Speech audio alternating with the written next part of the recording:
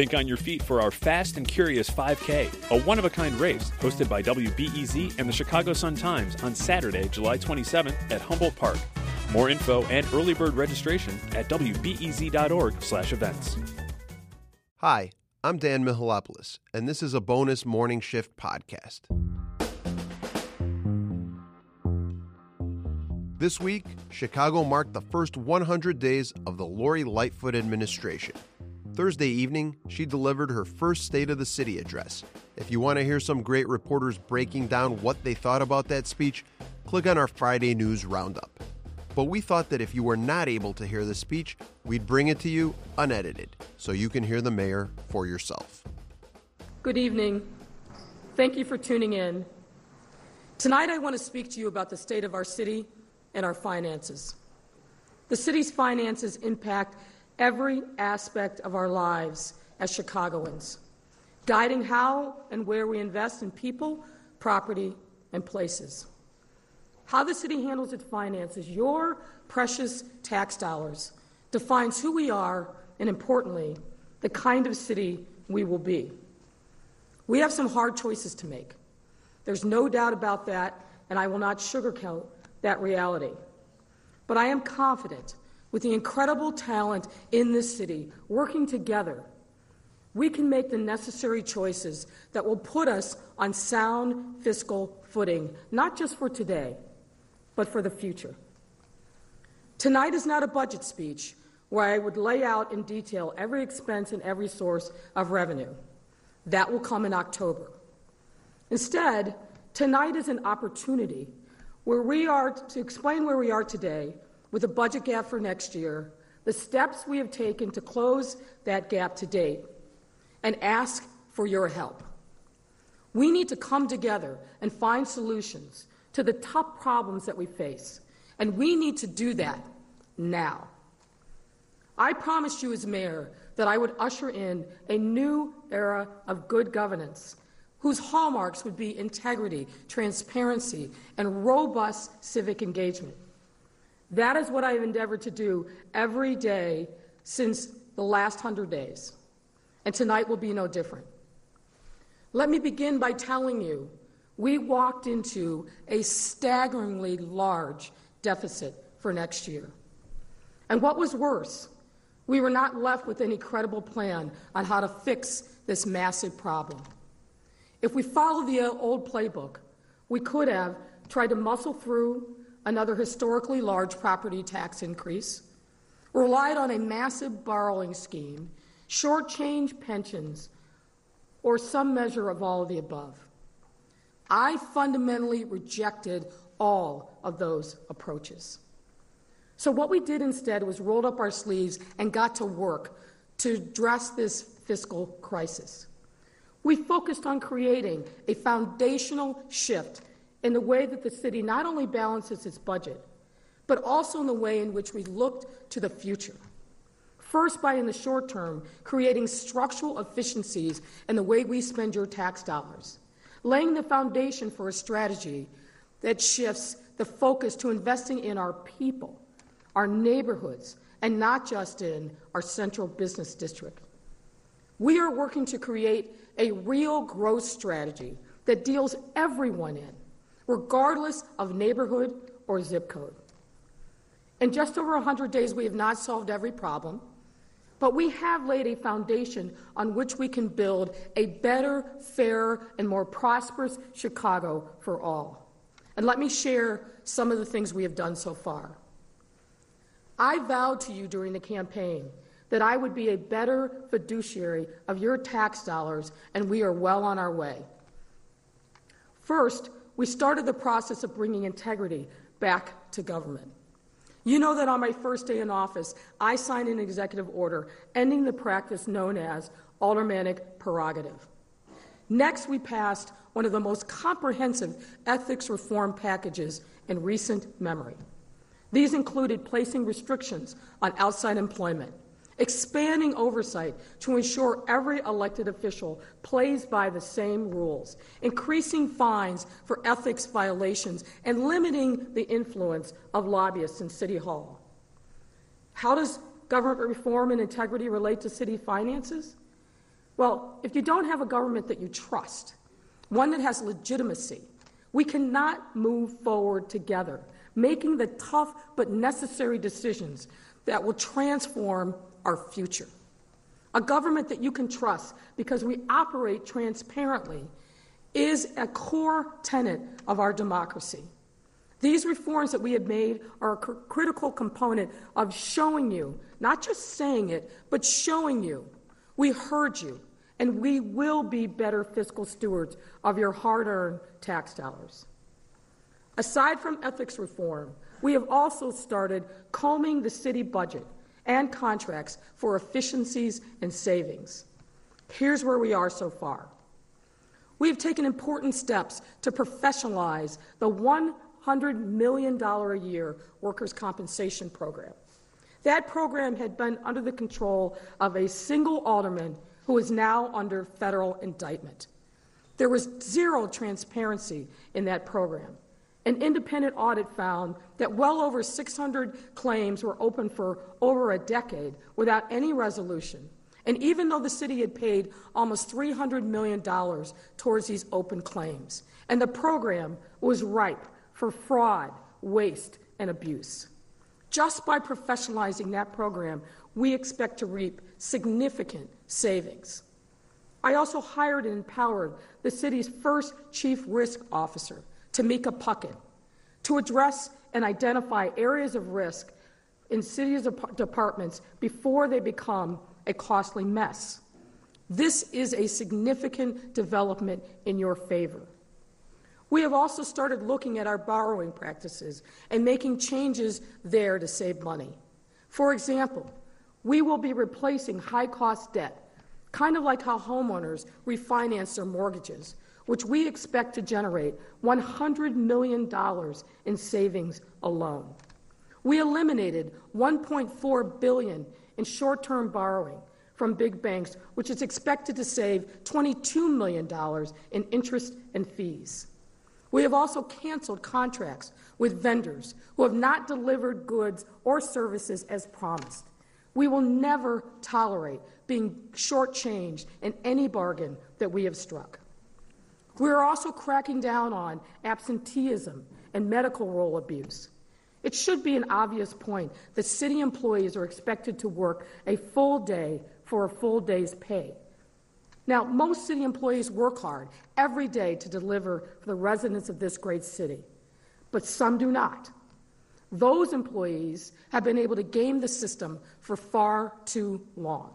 They make a mockery of the people who come to work every day and deliver for our residents, and those games are over. On August 20th, we implemented a hiring freeze across city government, and we are implementing measures to crack down on departments that have significant unbudgeted overtime expenses. And working with the chairman of city council committees, we have ended the practice where certain committees exceeding their budgets by hundreds of thousands of dollars as a matter of routine. City council leadership understands that everyone must live within their means, and I am grateful for their partnership. Each of these measures represents important, serious steps towards addressing our financial challenges. And come October, I'll address those challenges further in my budget speech. In addition to these initial efforts to get our fiscal house in order and disrupt the status quo, we have also taken steps to better invest in our people and our neighborhoods. Our long-term solution out of this fiscal mess must be premised on a growth strategy that deals in all of our neighborhoods. Small businesses and homeowners, individuals and community-based institutions must be part of this strategy. We must expand opportunity, expand our tax base, and expand our population. We need to continue to give residents and businesses of all stripes reasons to stay, to come, and to grow. There is much to do to realize these ambitious but necessary goals, which are critical to our long-term fiscal health. One of the things that I am most proud of as mayor is our unequivocal support of immigrant and refugee communities. Now, why do I reference this important work in a speech about municipal finance? because our growth strategy has to include continuing the reality of Chicago as a welcoming city. Contrary to the xenophobic rhetoric, immigrants contribute to our economy in significant ways. They always have.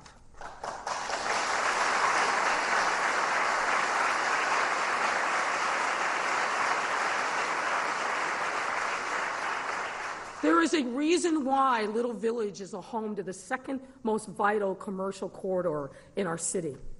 But when people live in fear, they don't shop in their local businesses. They don't go to work to make those businesses thrive. I stand with immigrants and refugees because it is the only moral choice. In addition to being present in immigrant communities, I have spent time in neighborhoods that have historically not seen investment or even the presence of a mayor in years. I have listened to the stories of low-income and working-class families like the one I grew up in, mothers and fathers who are struggling to put food on their tables and for whom one unexpected bill could mean financial disaster. What I knew before and what has been reinforced over these last months is that we need to build additional supports for low-income and working families because poverty is constantly knocking on their doors.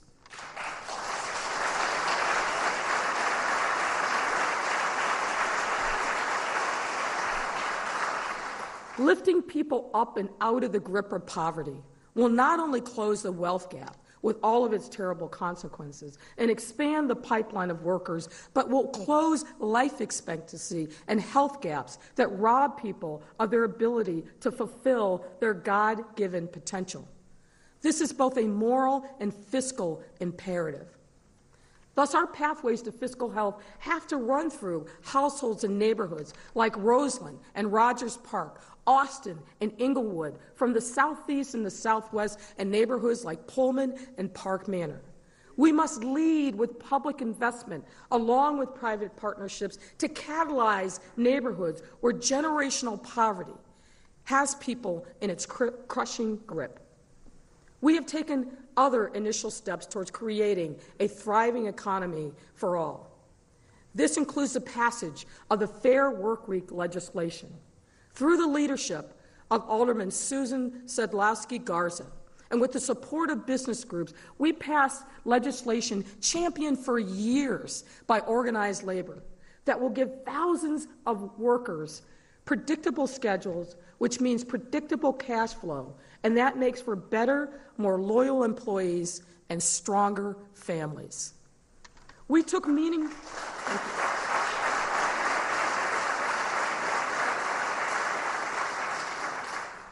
also took meaningful steps along with City Clerk Anna Valencia to curb Chicago's addiction to regressive fines and fees system that has punished those least able to bear the financial burden. We instituted reforms on payment plans, reducing city sticker penalties, and ending driver's license suspensions for non-moving violations.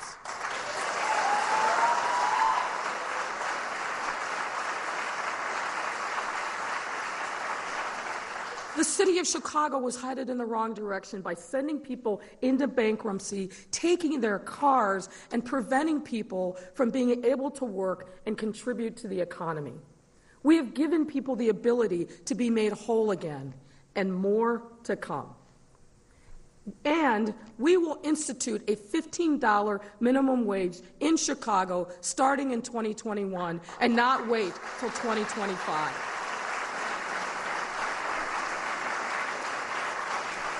And we are going to end water shutoffs for residents facing significant financial hardships, because water is a basic human right.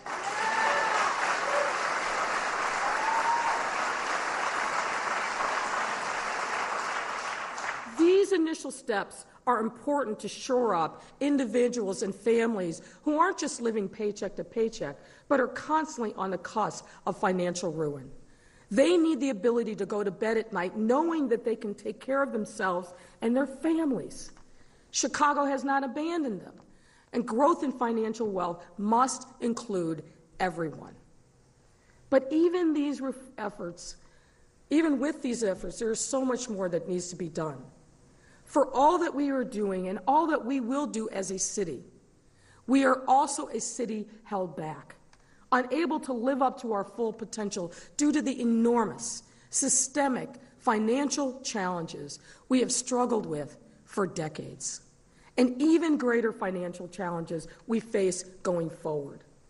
While our path forward will be challenging, we will do it the right way, together, with the values of transparency, equity, and inclusion shaping our decisions every step of the way.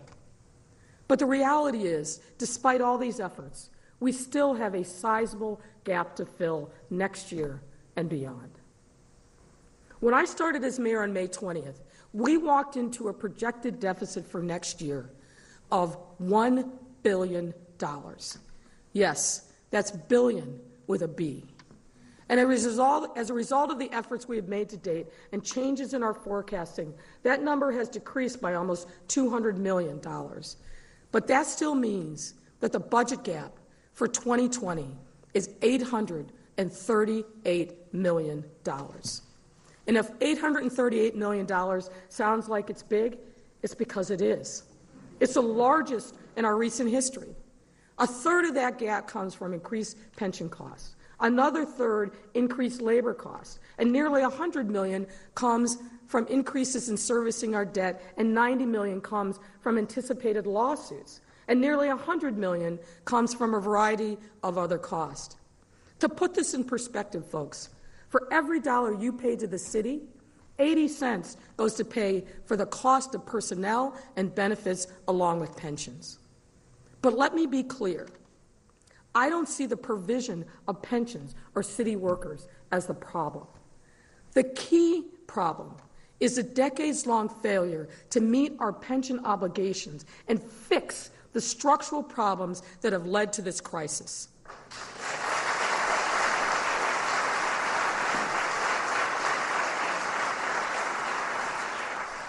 Now, there are limits to what any mayor can do alone to generate revenue. We have and will continue to explore every reasonable option. And reasonable, to me, means relieving the financial burden on those least able to afford it and not driving business out of Chicago. These two principles will guide my decision-making about revenue options.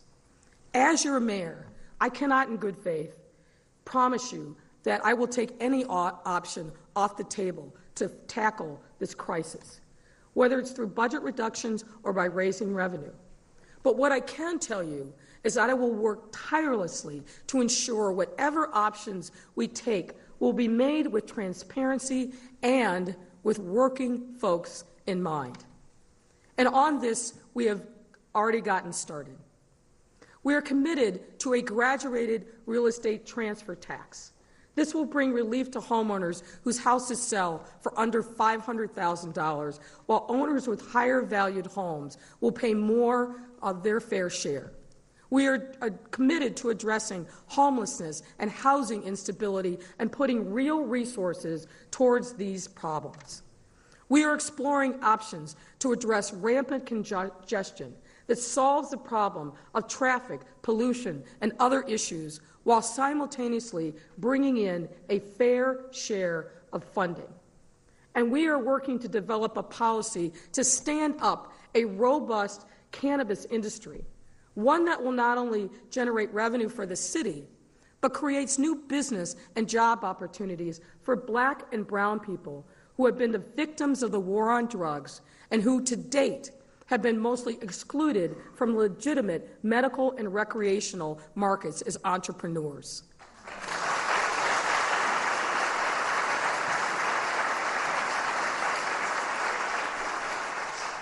And importantly, we are pursuing a Chicago casino that creates a dedicated revenue stream to pay for our pension costs. If we get the tax structure right, this will represent a structural solution to address long-term problems, not a one-time fix. Not only that, it will also create thousands of jobs, help fund the state's capital plan, and stop the flow of over $200 million in gaming revenue to Indiana.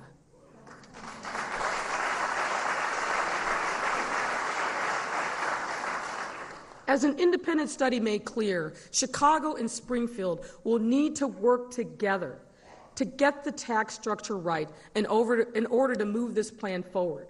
Getting it right represents a win for both the city and our state, and there's no reason why we can't arrive at a solution. But we have to be honest with ourselves. If such an agreement isn't made, if we don't secure this casino and the revenue that it creates, we will then be forced to make painful choices on finding other revenue sources. And we all know what those are, the sources we desperately wish to avoid. There still remains more work to do to close a serious budget gap.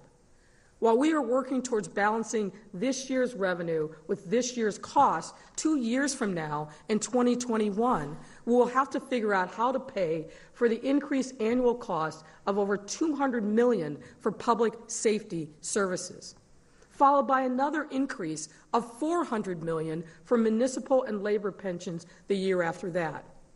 In other words, no matter what we do for this coming budget, Chicago will be on the hook for over $500 million in new pension obligations over the next 3 years. But as I made clear many times, pension obligations are a challenge we must meet. Dedicated city workers have fulfilled their careers with the agreement that they will retire with the dignity and certainty pensions afford. Our obligations are not optional, and I will take every action necessary to fulfill the promise we have made.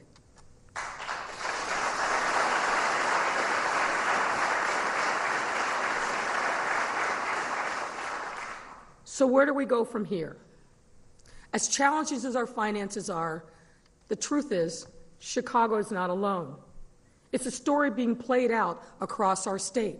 Cities and towns in every corner of Illinois are grappling with rising pension costs. Just like Chicago, they've sold their assets in order to make their pension contributions, only to find that their pensions are still poorly funded. And just like Chicago, many of these towns have been downgraded by rating agencies because their pension burdens are so severe. This increases the cost of borrowing. Just like Chicago has historically done, they've turned to raising property taxes. I want to avoid that measure as much as possible.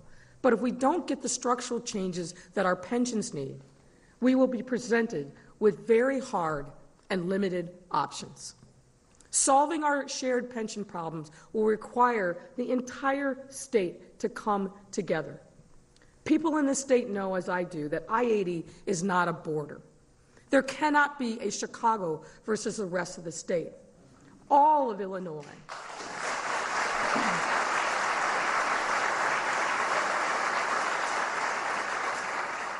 All of Illinois is looking for solutions, and to really solve these problems, we have to be partners in reform, working together in solidarity towards a fair and sustainable solution for every Illinoisan.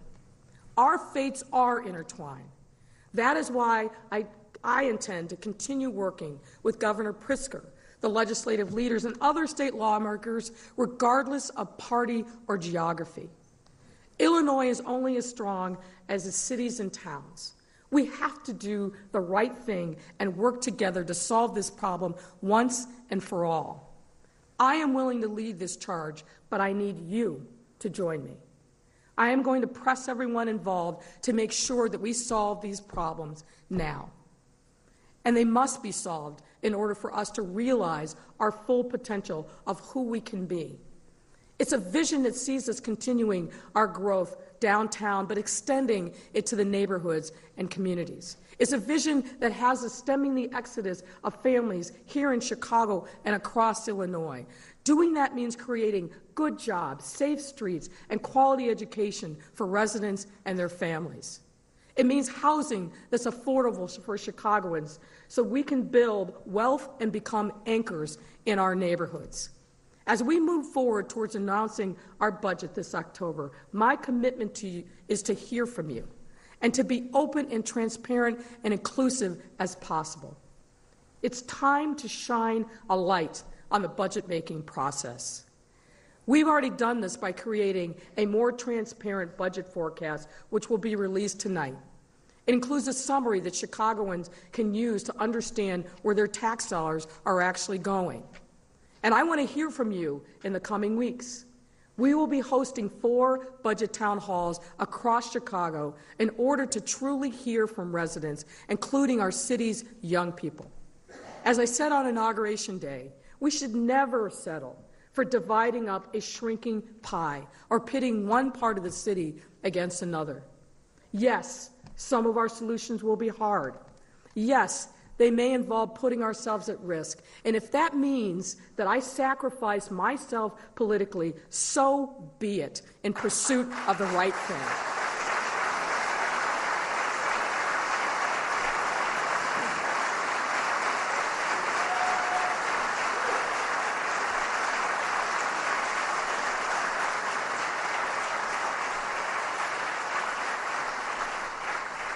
Friends, we don't have a moment to lose. Chicago is and must remain the economic engine of our state and the entire Midwest. Our challenges are great, but our ability to solve them is even greater if we work together. It's only by working together as a city and a state that we can become what we need to be, to build and grow better together for a brighter future. Now is the time.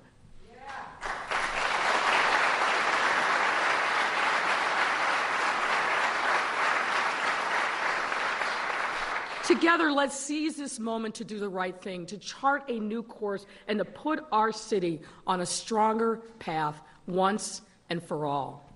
Thank you, and God bless you, and God bless the great city of Chicago. That was Chicago Mayor Lori Lightfoot Thursday night from the Harold Washington Library Center. For complete analysis of the speech, make sure you're subscribed to the Morning Shift podcast and click on this week's Friday News Roundup. I'm Dan Mihalopoulos, and this has been a production of The Morning Shift from WBEZ Chicago. Thanks for listening to the news live on WBEZ and NPR. The WBEZ stream sounds great in the kitchen on your smart speaker and anywhere on the WBEZ app. Listen every day.